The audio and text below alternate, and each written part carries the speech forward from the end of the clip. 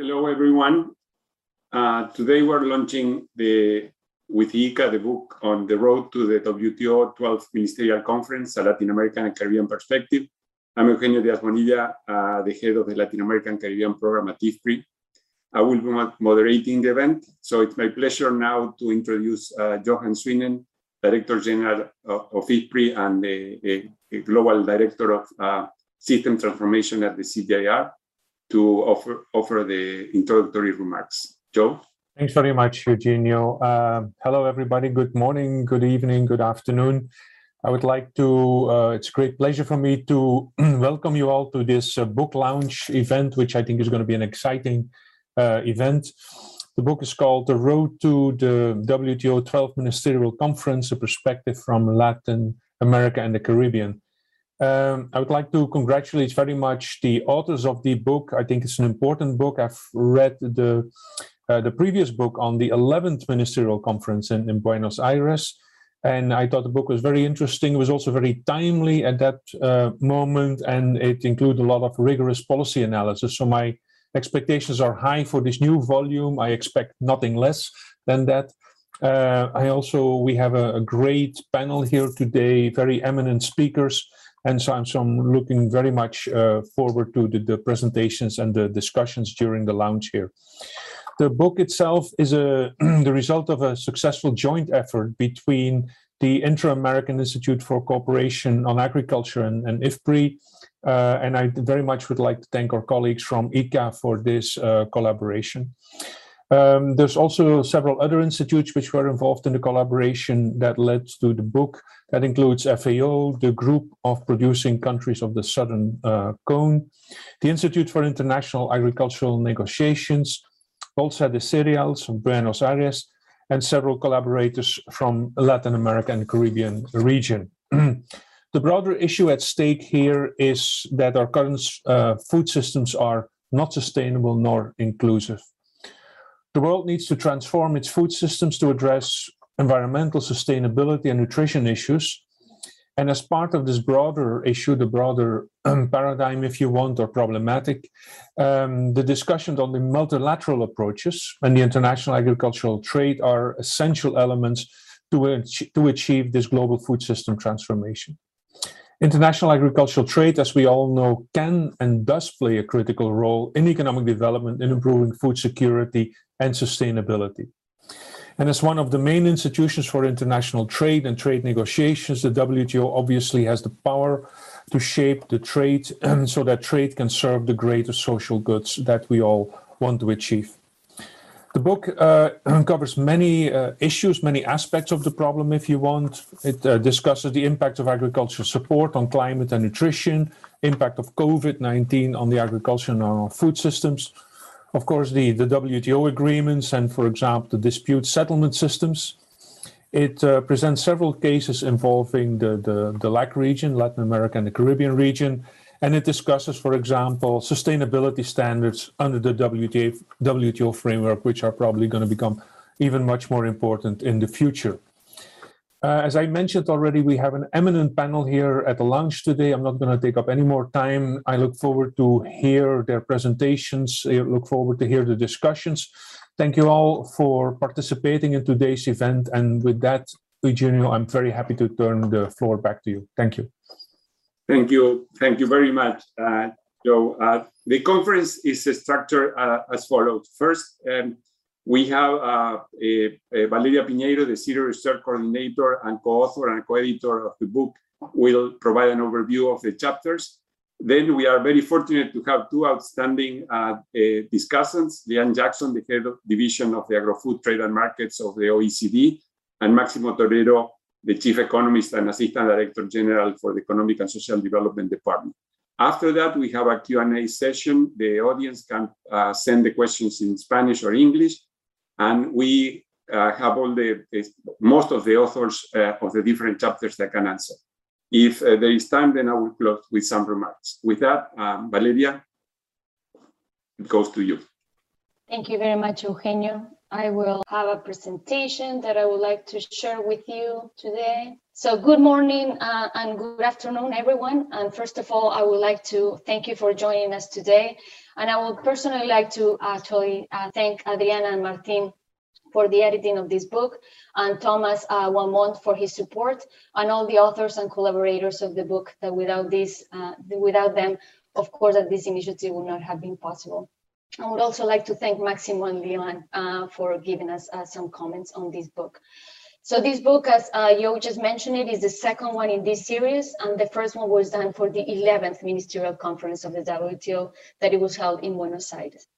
So this book attempts to provide analysis, ideas, and proposals on the main issues to be addressed at the 12th Ministerial Conference, and other topics as well that are relevant for the consolidation of the WTO as the main trade organization and agricultural trade in general. So first of all, our motivation came from, among other things, the fact that before COVID-19, more than 3 billion people could not buy a healthy diet. And the fact that calories produced per capita has increased about 80%, and that the percentage of food measured in calories that crosses a border has grown from about 12% to 25% almost in the last 60 years. So with this in mind, as it was already mentioned, between IFPRI and IICA, with the support of PIM, the Policies, Institutions and Markets Programs of the CGIAR, Grupo GPS, FAO, La Bolsa de Cereales de Buenos Aires, INAI, and with the collaboration of many other authors from the region, we have compiled this book with the idea of fostering dialogue entering into the 12th Ministerial Conference and paying special attention to the Latin American and the Caribbean perspective. So just let me start with giving some context. There are 5 disruptive events that have affected the international context. First, the global economy has significantly deteriorated over the past 2 years. According to recent projections made by the IMF in October 2021, the global GDP could grow by almost 6% this year and almost 5% next year in 2022. However, this scenario is constantly evolving due to uncertainties in preventing new COVID-19 cases, and also that many countries are still implementing social distancing, moving restrictions, and other actions that impact domestic economy activities levels and could disrupt supply chains even more, as we've seen in the last couple of months. The second one is the unfavorable global economic situation will feed into the growing disenchantment towards multilateralism in general and multilateral trade in particular. Several developed countries like the US and some developing countries like India and Argentina have gone back to policies implemented over the past decade that related to market liberalization and, more than anything, export restrictions and other protectionism measures. The third one is that the US and China have engaged themselves in a confrontation related to the influence of power in the global sphere that affect agricultural trade in a very unique way. Special agreement made in relation to agricultural trade has resulted in trade distortions and also trade diversions that had affected other countries as well, like the case of soybean, for example, between US, Argentina, and Brazil.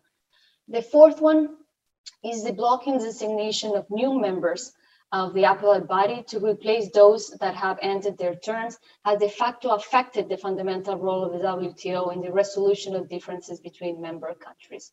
And lastly, a fifth and completely unexpected trend has emerged as a result of COVID-19 pandemic, which has significantly disrupted the global economy and will likely have structural impacts on economic and trade matters. In the aftermath of the pandemic, a different world will emerge with new attitudes toward globalization and also the movement of people and goods. So within this context of change and uncertainty, 3 main challenges related to agricultural and food trade emerge. The first one is re-examining the traditional agricultural trade issues, such as domestic support and market access, with the context of a new world order, given the fact that the relative importance and urgency, as well as possibility to progress in a multilateral strategy, seem to have diminished. The second one is identifying key elements and themes that can define the new roles, functions, and institutional organization of the WTO as the main institution that oversees multilateral negotiations and trade. And then the third one is identifying agricultural trade issues that may acquire greater importance and urgency in particular, the identification of new themes that are becoming globally prominent as a consequence of the new environmental and nutritional dimension of the food system.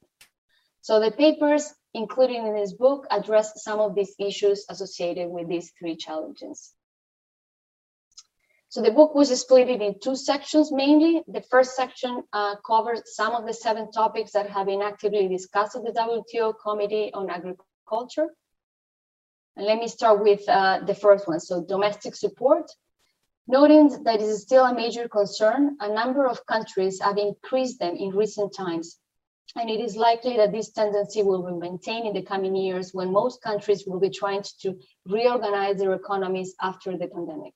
Our impression is that in this overall context, will be very difficult to advance serious discussions in a multilateral environment until the present economic difficulties are resolved. However, it is important to note that Glover, Laborde, and Piñeiro's analysis suggests that the impacts of the proposed disciplines for reducing trade distorting domestic support are quite modest, showing that most countries will not have to make significant changes to the level of support given, but with the benefit that it will harmonize support across WTO members, and thus squeeze out much of the policy space that countries have today. Export taxes and restrictions have been applied by a limited number of countries. In their paper, Illescas and Jorge argue that export taxes are the least damaging export control measure and are an easy way to generate government revenues. However, they have a negative and lasting impact on the level of production, the application of innovation that contributes to a more sustainable agriculture, and the stable and reliable supply of food to the international market. Because these negative effects, export taxes and any other export restriction measure should be in the table of negotiations in order to define clear disciplines. For the market access pillar, it is important to know that the levels of tariff protection have decreased at the global level during the last 2 decades, as well as the overall tariff protection by the many bilateral and regional agreements. However, the conflicting trade relations between the US and China and the economic difficulties emerging as a consequence again of the pandemic have led some countries to increase both tariff and domestic support measures. In the chapter written by Perini and colleagues, it is emphasized the need to focus on solutions at a global level and the importance of strengthening the multilateral trading system to oppose future protectionism escalations. And last, Diaz Bonilla tackles the debate on the US public stock holdings, special safeguard mechanisms, and state trading enterprises for reducing food security and promote development, pointed out that the use of other interventions could be more effective in solving domestic nutritional needs. The second section of the book covers a number of new and different issues that have emerged and are beginning to influence the agricultural trade environment. The main new issues that are especially relevant in relation to agriculture and consequently needs to be incorporated into the conversations are of the 2 types. The first type is related to subjects that have been dealt in the margins of the negotiations, but are becoming new and promising avenues for agricultural trade negotiations. The main example of this type of issues is the plurilateral agreements. So following the definition proposed by Boet and Laborde in their chapter, plurilateral trade agreements are defined as those that include a subset of countries that negotiate trade conditions in respect to a subset of goods. It appears as a possible avenue to progress in many cases in which there are common interests by a limited group of countries that can arrive to a consensus that will be impossible in the context of a multilateral agreement. One main example is the possibility that a group of countries that are main net food exporters agree with a group of countries that are net food importers, certain conditions to stabilize prices and make food trade between them more secure and stable. The second type of issues are related to the new environmental, nutritional, and human health concerns and how they will affect global food production and trade. These topics are being discussed and have received a new attention as a consequence of the recently held United Nations Summit on Food Systems. So the first thing to be considered is the way that policies and support schemes designed to protect the environment will add a layer of complexity to the domestic support and market access pillar. Glover, Laborde, and Pinheiro, in their chapter on the impacts of agricultural producer support on climate and nutrition outcomes, highlight the effect of removal of fiscal policies and border measures on the environment, nutrition, and food security. And then the second theme is the likely implementation of new standards designed to protect the importing country from environmental, nutritional, or human health concerns, as well as to avoid some carbon leakage. Example of this will be the carbon border adjustment mechanisms suggested by the EU Farm to Fork, and the implementation of obligatory labeling of processed foods in the case of nutritional concerns. So Papendiek and Everdeen highlight the idea that the aim is not only to ensure that environment and trade instruments are mutually supportive, but to promote the use of trade as a vehicle to deliver on the environmental and resilience agenda. A more focused agenda on these new subjects that could become real barriers to trade would add complexity to the agricultural negotiations. However, we suggest that the WTO cannot avoid taking on board these new issues and perspectives. And then looking forward, so however, the agenda of these trade negotiations and the relative priority of the different themes needs to be re-examined in the light of the new social, economic, and political conditions that have emerged in the global context. This examination should take into consideration the economic importance of each theme, but also the urgency, especially for low-income countries, and even more so, the likelihood of achieving progress. In other words, the definition of the agenda should internalize the difficult and complex global situation and move opportunistically in those issues and themes where it is possible to achieve progress. Furthermore, the current paralysis of the WTO appellate body, as well as the existing bilateral frictions between major countries, have affected the institution's effectiveness to regulate and arbitrate conflicts in food trade relations, as mentioned in the chapter written by Bianchi. It is also clear the need to have a constructive discussion about the future of the WTO dispute settlement mechanism in order to fulfill its role. Gonzalez and Glover also point out to the importance of this mechanism for Latin America and the Caribbean's agricultural export growth and its positioning in global trade. And my last comment is that progressing in these subjects require, as pointed out by Campos and Garcia, to assure an adequate level of provision of information on a voluntary basis, transparency, and timely notifications. Thank you very much. And before I pass to Eugenio, I would just to give the announcement that the book will be available online at the IFPRI and IICA website on November 8th. Thank you. Thank you very much, Valeria. Lian, please go ahead. Great, thank you so much. It's really a pleasure to be here and to be part of this group that's discussing these really important issues. I appreciated the invitation to comment on this book, which I think covers such a wide range of topics that I will focus in on just a few, but just to say, I found the chapters particularly around the kind of existing topics that have been well baked into the WTO ag negotiation agenda really interesting and worthwhile. But I found the forward-looking chapters particularly useful, especially as we're coming off of this very dramatic episode with COVID, and where we've seen how rapid change can happen both in good directions and in bad directions. And I think the chapters that were in the book that we're talking about this forward-looking perspective are really useful in terms of framing how we think about going into this next phase post-COVID. So I have my remarks organized around three broad areas. First, I just would like to reflect a little bit about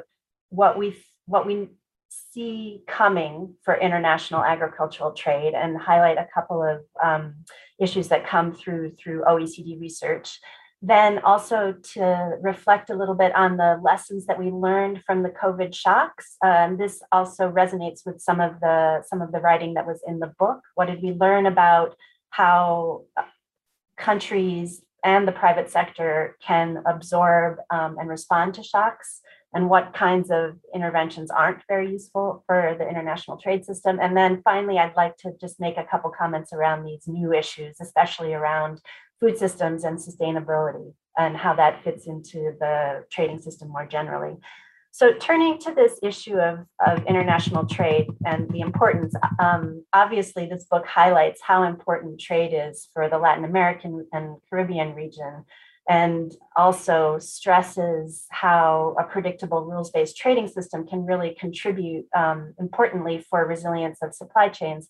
But we know that this isn't just for livelihoods, we know it's also critical for global food security. The OECD collaborates with FAO every year, and we do projections into the future for agricultural commodity markets. And what we see is that in the next decade, this report, the projections show that about 20% of calories consumed will be crossing borders. So we really know that a predictable rule-based trading system is important. But we also see, when we look at these projections, that trade is becoming increasingly specialized. And this part of the story is really important for the region that's the center of focus in this webinar today. Exports are going to play an important role. By 2030, 34% of agricultural production of Latin America and the Caribbean is projected to be exported. And we know that there are growing regional imbalances, and also we have an expectation that we'll have more shocks coming in from climate change. So of course, investing in a well-functioning rules-based trading system is really critical. So I find that the argumentation that's in this book supporting that direction of discussion really important. What we saw during COVID is that really this robust trading system is important, and part of it is because it's an institutionalized mechanism for transparency and monitoring. So what did we see during COVID? Well, this book highlights that we saw countries take some quick responses in terms of addressing these massive disruptions that came through. So they implemented health restrictions so that they could control the spread of the disease, and that had spillover effects all the way through agricultural food systems. But they also took interventions where they worked collectively to try to smooth over the disruptions that could happen at the border. So that was a really positive direction in terms of showing that this kind of collaboration can make sure that supply chains are resilient in the face of these massive shocks. Governments can also avoid making things getting worse, like I said, through this cooperation. But we saw that, in fact, many governments, at least in the beginning of the pandemic, took action that could, in fact, disrupt supply chains. And one of the ways that governments overcame this kind of disruption was through engaging in a transparency exercise where they were sharing information about what was actually going on the ground. Another really important lesson, I think, we learned through COVID, and this came up, but maybe not in an exceptionally strong way in this book, was the rapid uptake in digital tools. So this was really important, in particular for products that were crossing borders. We saw an 8-fold increase in the year and a half over COVID of uptake in e-certification certificates for SPS systems. And this played a really important role in making sure products can continue to move smoothly across borders. And so now I'd like to just make a couple of comments about transparency. I know that transparency ends up somehow being described as something that's low-hanging fruit. But what we saw during COVID was, because there had been a disruption more than a decade ago, where countries then agreed to commit to a transparency exercise through the agricultural market information system, there were habits of sharing information in place, which allowed countries to actually navigate what was such a surprising disruption from COVID. And the lesson, I think, that comes through this is that we can't take transparency for granted. We need to make sure that we're requiring investments in transparency, that we're creating forum for countries to exchange information.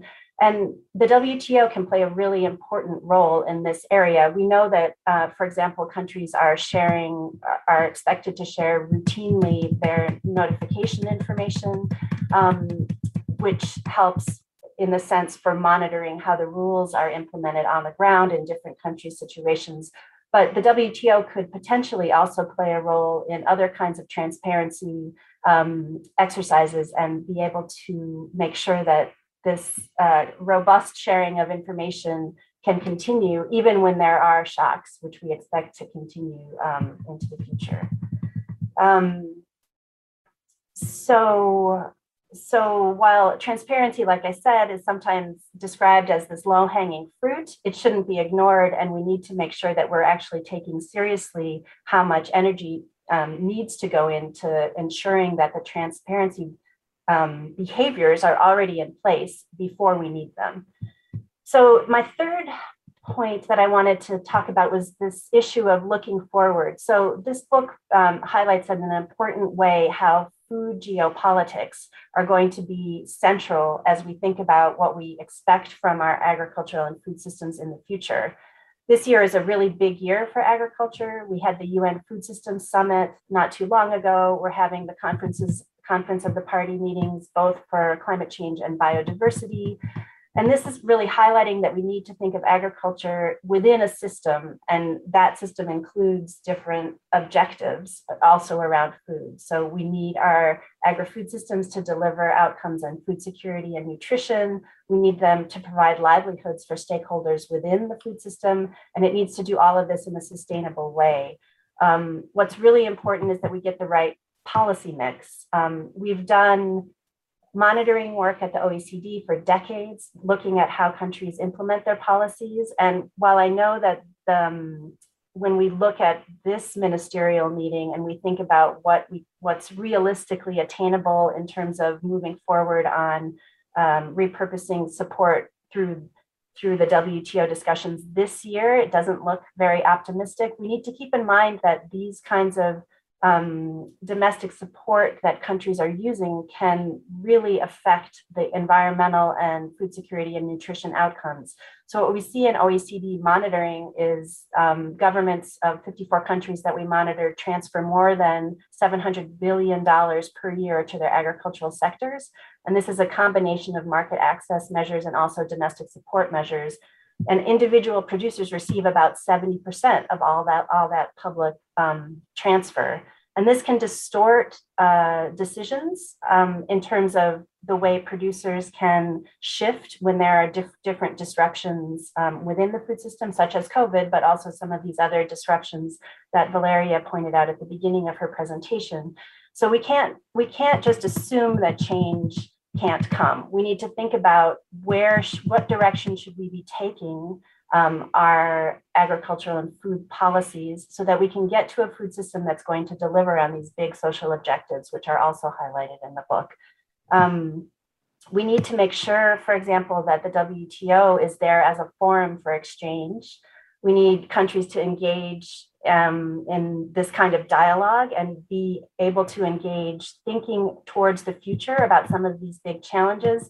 And I agree with the comments that Valerie and others in the book, other authors in the book make, that the big area where agricultural trade and WTO rules need to be moving is thinking about how the agri-food system can achieve sustainable outcomes, but also how the rules can get us to a place where we are effectively allowing for transformation and not stuck in a framework that doesn't help the system evolve in a way that will be better for the world and for everyone in it.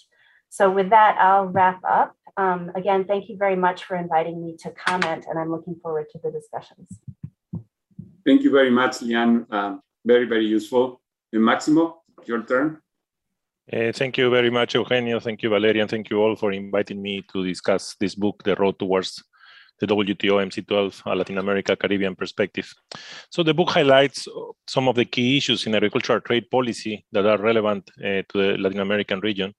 And this is timely publication that should help the countries to inform and consolidate their positions in preparation to the 12th WTO Ministerial Conference, which will take place in about 1 month from today. I have split my comments in 4 areas, starting with the challenges. And let me start with the challenges which were explained by Valeria, which include in coming years an agri-food system in the region that will be shaped by multiple global trends and challenges. And let me explain why we call it agri-food systems and not food systems, because agriculture is not only food. Food is a component of it, a very important component, but there are products that come from agriculture like fibers or fuel, ethanol, forestry, that are also part of this system that we need to look at. And of course, in the book, you are focusing only on food products, agricultural food products, but it's important to understand that the whole system is interrelated and cannot be treated individually, although of course there are different tracks in WTO that touches different groups. And one of the major challenges that we're observing is what is happening because of COVID-19 and the negative consequences that COVID-19 is bringing in terms of health to the economies, slow recovery, recession in many cases, which is creating an effect in terms of food access, especially increasing poverty rates, losing close to a decade of poverty, in extreme poverty, and huge increases in hunger. We know an increase in 1 year of 161 million people more than chronically undernourished. So this adds to the urgency, but also at the same time, we know that there is the pressure of the environment and climate change and the ecosystem degradation, which is also putting more pressure towards a sector or a system which is already pretty complex and have significant challenges of delivery. And not to add to these disasters and shocks and conflict, which is also creating an additional problem into what we do in this sector. So agri-food trade clearly can play a role here in redirecting our food systems towards a more sustainable path. And in the LAC region in particular, it holds a strong potential for creating jobs, generating incomes, and increasing access to healthy diets if we are able to diversify the diets that people can access to. But that's the bigger challenge, no? So how we are able to, what can be supply from the Latin American region where you have diversity, not only in the staples in the Southern Cone, in the Andean component in Peru, Chile, and now Colombia and Ecuador, how we can mobilize this food and make them to be available in other regions where you have significant incapability of being able to have today in the current photograph, the diversity of food groups that they need to be able to have access to these healthy diets. And Latin America and the Caribbean is a large net agricultural exporting region with a trade balance in agri-food products expanding steadily since 2000. While many countries in South America in particular are major exporters on the global scale, the region also includes the Caribbean countries, so bringing heterogeneity even within the region, that are net agricultural importers. And this affects the country's priorities and strategies with regard to the agri-food trade, and in particular the negotiation positions in the WTO. Now, what are my reactions and my second set of comments? So outside of the challenges, what are my reactions on analysis and recommendations? First, a few points in terms of what is coming in the book. Given the growing importance of the region as a net agri-food exporter and the significance of markets outside the region, obtaining greater market access is priority in WTO negotiations that many countries share. However, the prospects for multilateral outcomes on market access in the near term is uncertain, and therefore engaging in bilateral or regional trade agreements could remain an alternative avenue for expanding trade. And in the case of Latin America, still there is significant space for intra-regional trade. Moreover, greater transparency in trade regulation, as well as measures to facilitate agri-food trade, will help to reduce trade costs and make agri-food trade more efficient and predictable, which benefits both consumers and producers. And the chapter on transparency makes an important point on the need of improving notifications of trade measures by WTO members. However, counter notifications as a way to increase transparency is a very recent phenomenon. A few countries have used it today, and time will show if this can be effective too. The importance of transparency is also highlighted in the chapter on COVID-19, which emphasizes the role of the comprehensive and up-to-date information about policy measures. This is indeed vital to ensure that policy measures targeted at addressing emergency situations such as COVID-19 related shocks are time-bound and consistently revisiting and revised to ensure that they effectively achieve their objectives. However, I would like to add reliable and up-to-date information on market conditions is also critical. And in this regard, the Agricultural Market Information System, the AMIS, which IFPRI is also part of it, an interagency platform launched by the G20 in 2011, and housing FAO plays an important role in promoting market transparency and policy dialogues among the major players in food markets. And AMIS has proven its important role during the COVID-19 pandemic. But we need to keep empowering. And for example, something that we figure out is the importance of having an understanding of how mobility of the goods across borders has to be recorded in real time to be able to count markets when that information was missing, especially at the beginning of the COVID-19. And today, for example, transportation costs are essential to be aware what is going on and where the congestion points are, given the significant recovery of the big economies and how they are increasing the demand of transportation and of vessels, which is putting some constraints on the mobility of food.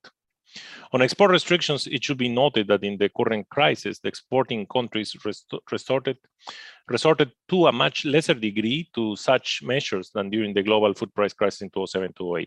And we have been repeating this several times. Only a very limited number of countries import restrictions on food exports, and most of these were quickly repealed. Overall, the agri-food trade proved to be resilient, and nevertheless, a strong discipline on export restrictions to avert future market shocks that jeopardize global food security will be a welcome development. Latin America also has been able to increase and diversify the supply of staple commodities to the world. We have new countries with huge, significant share of export like Brazil, Argentina, Paraguay, which has helped the world to be able to diversify more, although it still is not enough. And still we have risks, as we are observing today in the case of wheat because of some weather shocks and because of the increase of the global demand.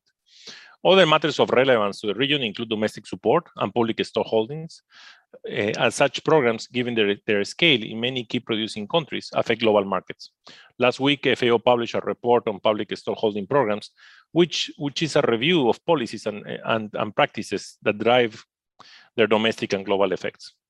I invite you to look at this publication as it outlines country experiences in implementing public stock holding programs in different regions and the evolution of administered and international prices over the last decade, which is relevant for the multilateral negotiations on public stock holding. One point to note is that the countries tend to hold public food stocks not only to meet urgent food security needs in emergency situations, but also as buffer stocks, and something that brings significant questions about the capacity and the institutionality in place to be able to do this properly. And the report shows that the distinctions between these different types is often unclear, as countries attempt to achieve several objectives simultaneously, and which makes the solution very complex and sometimes distortive. Public food stock holding programs can play an important role for food security. Moreover, still is important to better understand how the public procurement happens and properly targeted can provide smallholders interventions.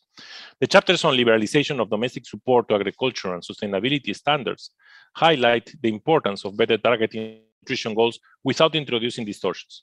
This work complements our ongoing work efforts to analyze, in collaboration with IFPRI, impacts and of trade-offs of agricultural support to inform repurposing of such programs to achieve society objectives. But here comes my third set of comments, which is the mentioning of sustainability and nutrition issues on trade. And here we need to be extremely careful, because there is very little literature today to understand causal links between nutrition, undernutrition and overnutrition, so undernourishment and overweight and obesity, and trade. And it's a very risky topic. So I think it's an area where a lot of research needs to be brought up, and especially new data to be able to assess and look if there is this causal relationship. But it's something that has been deviating a lot, the discussions, without clear evidence. I look at the whole literature on the topic, and still we don't have solid evidence about causal links. Similar to sustainability, is another complexity that is being brought into trade because the agri-food systems have to be sustainable. And sustainability have several dimensions and is extremely complex and could again bring potential problems or potential barriers to trade, which we need to be very careful in assessing. The changes in digitalization, as I mentioned before, is something that is a result, and we observed a huge acceleration as a result of COVID-19. The use of iPhyto, for example, has expanded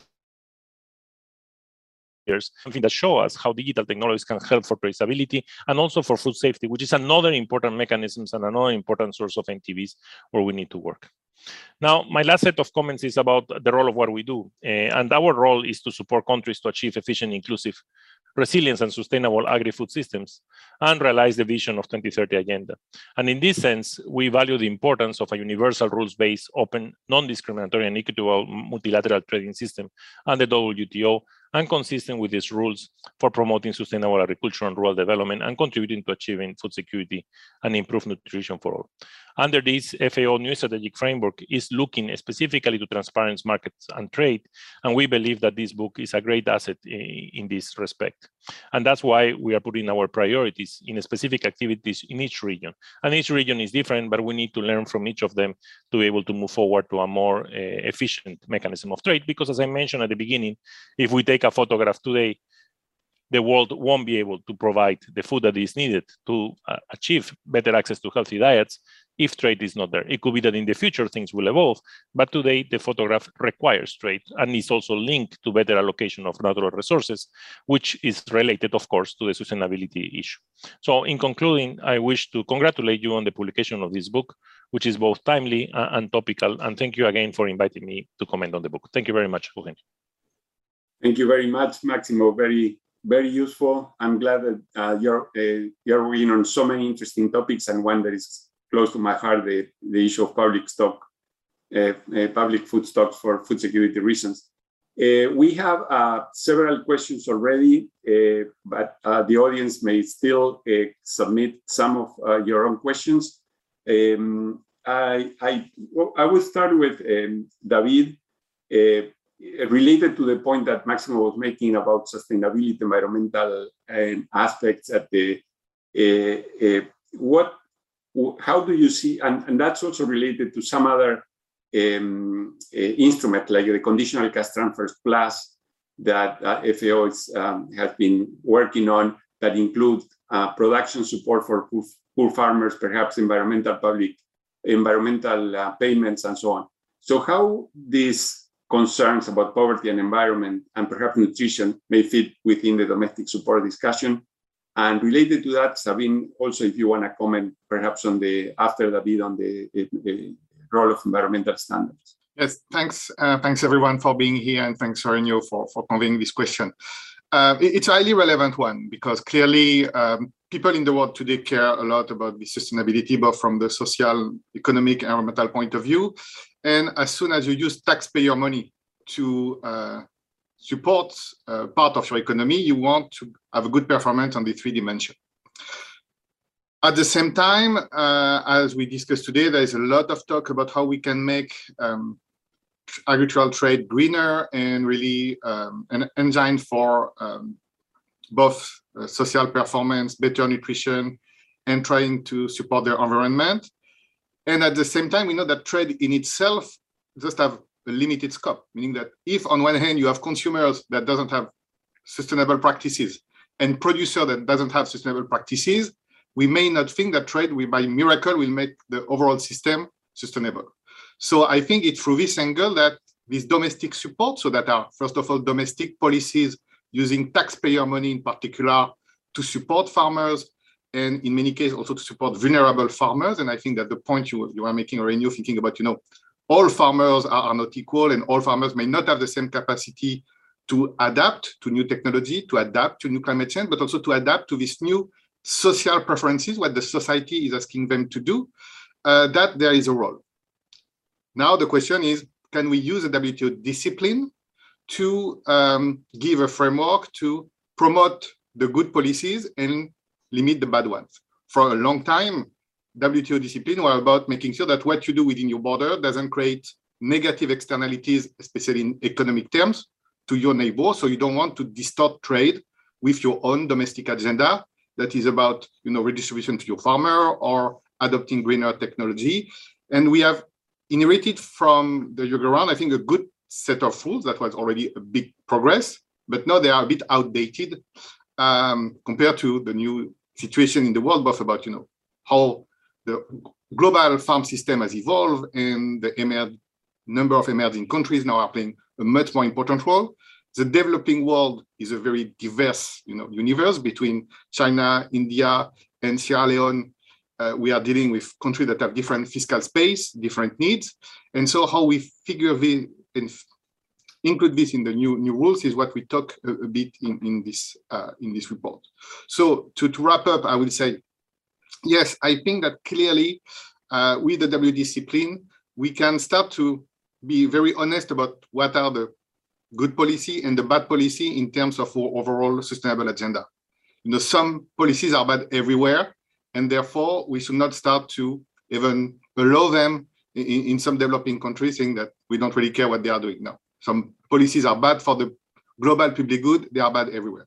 Now, we have to give policy space, and sometimes we even need some increased support in some places where, for especially, I think, the social dimension, there is a need. And that's where also the kind of cash transfer you are referring to are important, because also at the same time, we know that they are the less source of distortion from a trade perspective. If you want to support the income of your farmers, support the income of your farmers, doesn't give them input subsidies or output subsidies, because that's farther from your objective, and it creates a lot of problem. Now it will be, I will conclude on that, it will be the WTO member that will know what they want to do with the new discipline. So is it just about doing no harm and strengthen the discipline around this doing no harm aspect, or using the discipline really to promote do goods? But you see, that's a bit more ambitious. And I will be very careful to not, overload the negotiation agenda. For MC12, the agricultural negotiation doesn't look too exciting. So I think we can still achieve things in terms of transparency and promoting a good framework. Overload what we want to achieve with the WTO discipline on a number of issues. It will not solve everything, but it can help giving a clear framework to achieve this multi-targets vision of agriculture. Thank you.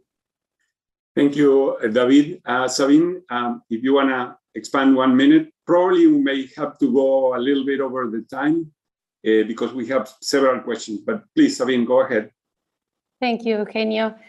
Yes, specifically the environmental standard by public established under a life cycle analysis, their potential environmental impact. Currently at a global level in agri-food, there are more than 250 standards between public and private, with more than 14 categories of impact and different scopes. In turn, they differ in different forms of communication by adopting different labels and statements. Today, these standards are market access requirements insofar they apply to both local and imported products, and their objective should be to mitigate climate change. However, in order not to become a technical obstacle to trade, it is very important that they are based on objective science, already here to need to maintain a fluid relationship with the advances that take place worldwide, including all productive actors in the development from cradle to the final disposal, based on local production cycles, avoiding default values that in many cases punish in the results those who do not have their own values, existing a transfer of both technical and financial capacity to developing countries, maintaining a basic principle of the United Nations Framework Convention of Climate Change that is of common but differentiated responsibility. They need to standardize the media towards consumer as not to cause misinformation should also be addressed, and regulatory mechanisms needs to be arbitrated worldwide so that the products in the shelves that are being compared through environmental standards are really like products, so as not to be causing a market closure or even deepening the environmental impact that is sought to be mitigated. In order to become a tool of the Paris Agreement and the 2030 Agenda, it is necessary to find a specific regulation for environmental standards by product in the multilateral trade order. Thank you, Sabine. I have a question for Joe. There was a failure to appoint members to the appellate body. What is your opinion going forward, and has it affected agricultural trades? Well, thanks, Eugenio. Yeah, I think a rules-based trading system is only good as whether or not those rules can be enforced. And I think the current impasse is render the appellate body moribund, which jeopardizes the whole dispute settlement process.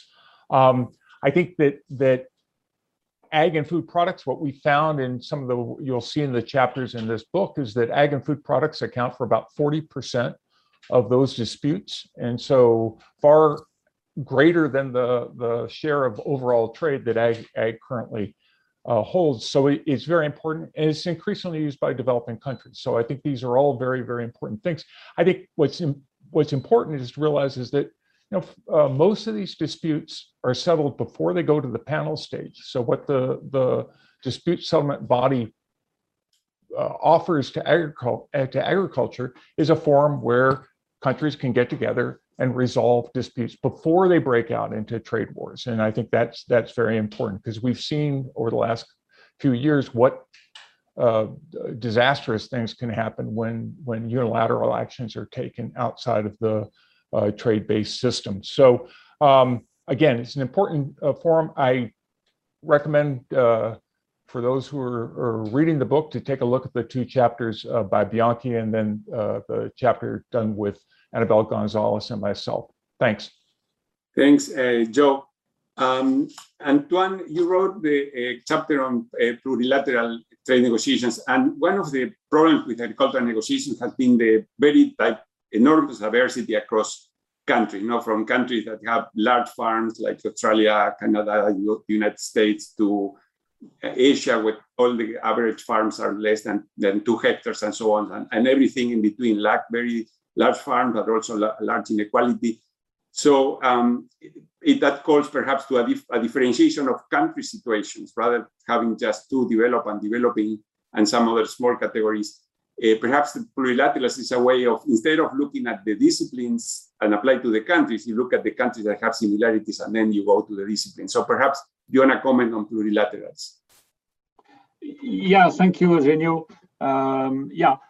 So we look at plurilaterals in this chapter with David, and so I remind you that plurilaterals are trade agreements between a limited number of sectors, or covering a limited number of sectors, and between a limited number of WTO members. And so,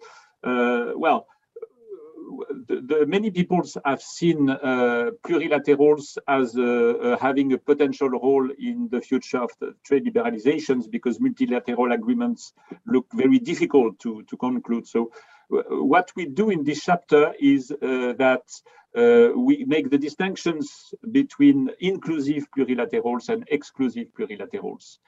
Inclusive plurilaterals are agreements which are based on a most favored nation basis. So it means that the members of the plurilaterals are negotiating an opening of their markets, not only between the members of the plurilaterals, but also with open to the WTO members that are non-member of the plurilaterals. So it's on the most favored nation basis, and so it means it's important, because it means that the rules of the WTO are respected, and so it doesn't need any consent by WTO members, because it cannot be attacked. It respects the rules. Exclusive plurilaterals, these are trade agreements and without the MFN basis, and so it means that it can be attacked by non-members of the plurilaterals, because it doesn't respect the rules. And what we show in this chapter with David is that the problem, it's feasible to organize plurilaterals, but the problem is that if you add MFN clause in plurilaterals, it decreases the value of the agreement for the members of the plurilaterals. It's less interesting, very often. And on the contrary, if you remove the MFN clause in the plurilaterals, so you augment the value for members of the plurilaterals, but you reduce the value of this agreement for non-members. And very often, exclusive plurilaterals are not respecting the benefits of non-members. So it means that plurilaterals, of course, it's an interesting way to organize trade liberalization, but the problem is that there is a trade-off between efficiency and acceptability. And this is the main conclusions of this chapter. Thank you. Thank you. Thank you very much, Antoine. Maximo mentioned, Latin America is the largest net food exporter region, agriculture and food product. It's more than US, Canada, Australia, New Zealand, and even Europe, depending on how you define food export. So being the largest net food exporting region, then the question of market access is crucial, as Maximo mentioned. Agustin, you were working on main trade restrictions and market access. Do you want to comment on that?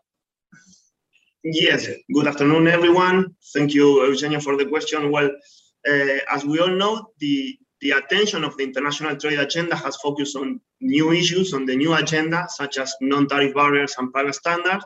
And the truth is that little progress has been made on tariff barriers, which continue to affect ag trade flow from LAC countries. So negotiations on market access are key for the region, we believe.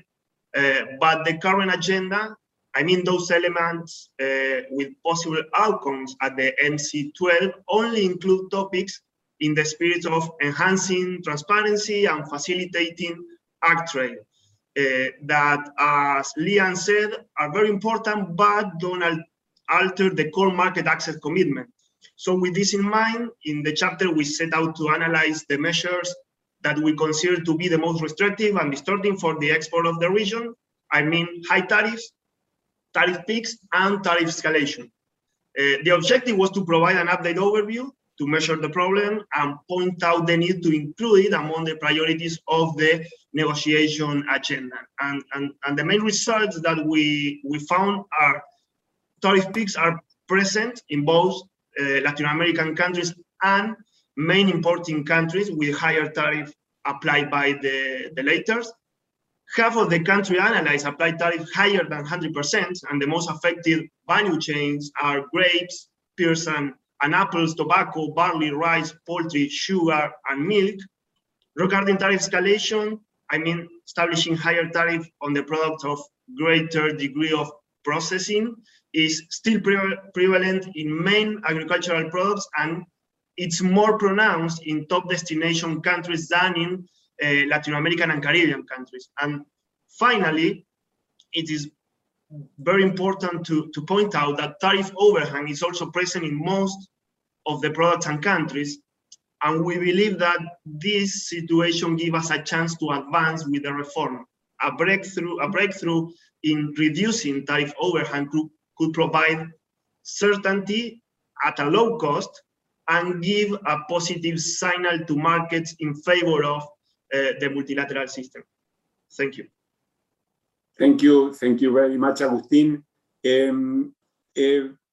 Nelson wrote a section on export duties and export taxes. If you want to comment on that briefly, how do you see the negotiations evolving on that topic? Thank you, Eugenio. Well, it's not part of the agenda right now. So unfortunately, countries had a lot of discretion on which exports are to be banned or approved.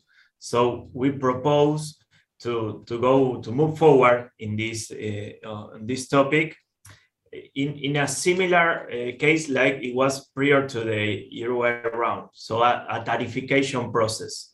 So replicate this tariffication process. So export restriction or export duty should be part of the agenda by consolidating them in order to negotiate in post MC12. So moving forward toward this elimination of restriction or their tariffication, if it's the case, should be a topic. So if countries wish to monitor or eventually limit their export, they should do so through a more transparent and efficient system that nowadays. Of course, this proposal should be incorporated into a broader negotiating agenda, which includes some trade-off for those countries that apply this kind of measures. Thank you, Nelson. Yeah, one of the big dimension is the fiscal aspects. Now, for some countries, the export taxes are part of the important part of the fiscal revenues. Martin, are you optimistic about the MC12 moving forward the multilateral agenda? And we probably go over a little bit of 4 or 5 minutes, and I hope the audience can stay with us. Martin, please. Thank you, Eugenio. Bueno, I'm always optimistic in life. but your question is rather difficult and politically sensitive. So let me be very cautious and make a few comments. It is very difficult to know, in part because the world is in a transitional period and a very complicated moment of multilateral relations. So many things can happen in the next MC meeting. But as Ann Lee mentioned, we do know two things. First, that agricultural trade and probably food trade will increase in the near future. And it will become, because food geopolitics, a very sensitive matter. Countries will have incentives to progress in a more liberalized trading system. The second thing is that I think we should stop talking about agricultural trade and move into talking about food trade, because that is what the UN summit, I think, had one of the successes of the UN summit was to install the term and the problem. We are talking about food. And that brings in a number of dimensions and, of course, a number of new themes, as it has been discussed in this meeting, to the WTO. So the WTO will be in a transition mood, I think, in the meeting in the next MC12. It is too close now. We have only a few days before the meeting. So it is difficult to imagine that it will be possible to make big advances or have great big successes, especially in relation to the new themes. I think that the meeting will be mainly taking positions, taking notice of the new themes, taking positions on those new themes, but not advancing in real agreements. However, I think that MC13, their agreements will be made. After 2 years of negotiation with a new perspective and having understood the new situation the world is undergoing, countries will be more ready to reach trade agreements. Let me just say to finish that is a big incentive for preparing a third book. And so the authors should take notice of this. Thank you, Eugenio. Thank you very much. Yes, agricultural negotiations have been very difficult over time. We know that agriculture was not part of the 48 GATT. It came into the 1994 WTO agreement with a lot of carve-outs and so on. It's been sort of a stumbling block, in part because of the different agricultural structures. As I mentioned before, it's very difficult to have one size fits all. We have the food policy dilemma that people want high prices for producers and low prices for consumers, and they made a mistake that David mentioned, that instead of supporting the poor, they want to support the crop.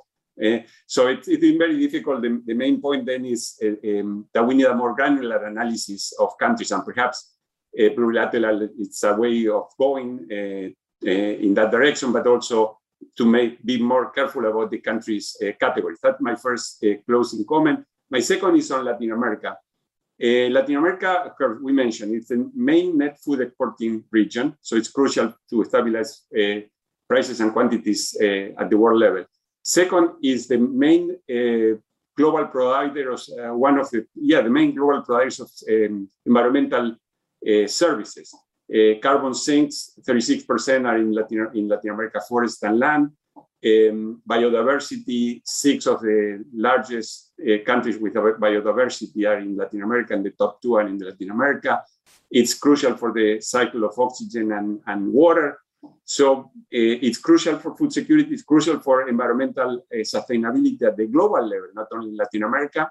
And third, because of COVID, that is the most affected region, whatever happens, how Latin America gets out of the COVID problem, is going to have also global implications. So because of these three aspects, Latin America is crucial.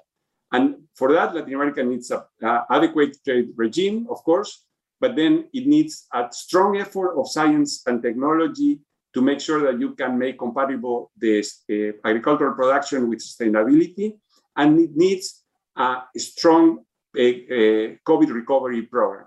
I wrote for IFPRI a couple of days ago a way of trying to use in a better way, a more strategic way, the special drawing rights the IMF distributed in a way that can help to issue specific bonds to help with the financing of the pandemic recovery. So in closing then, Máximo mentioned SDG 17, target 10, that says all the countries should promote universal, rules-based, open, non-discriminatory, and equitable multilateral system under the WTO. That's a commitment under special Sustainable Development Goals. So we hope this book and this conversation has contributed to that end. And I close with an announcement from IFPRI that tomorrow we have at 10 Eastern Time, the annual formal memory lecture that will be given by UNICEF Executive Director Enriqueta Fore. With that, I'll close the meeting. Thank you very much to all of you, especially to the audience and all the people that stayed with us a little bit longer than program.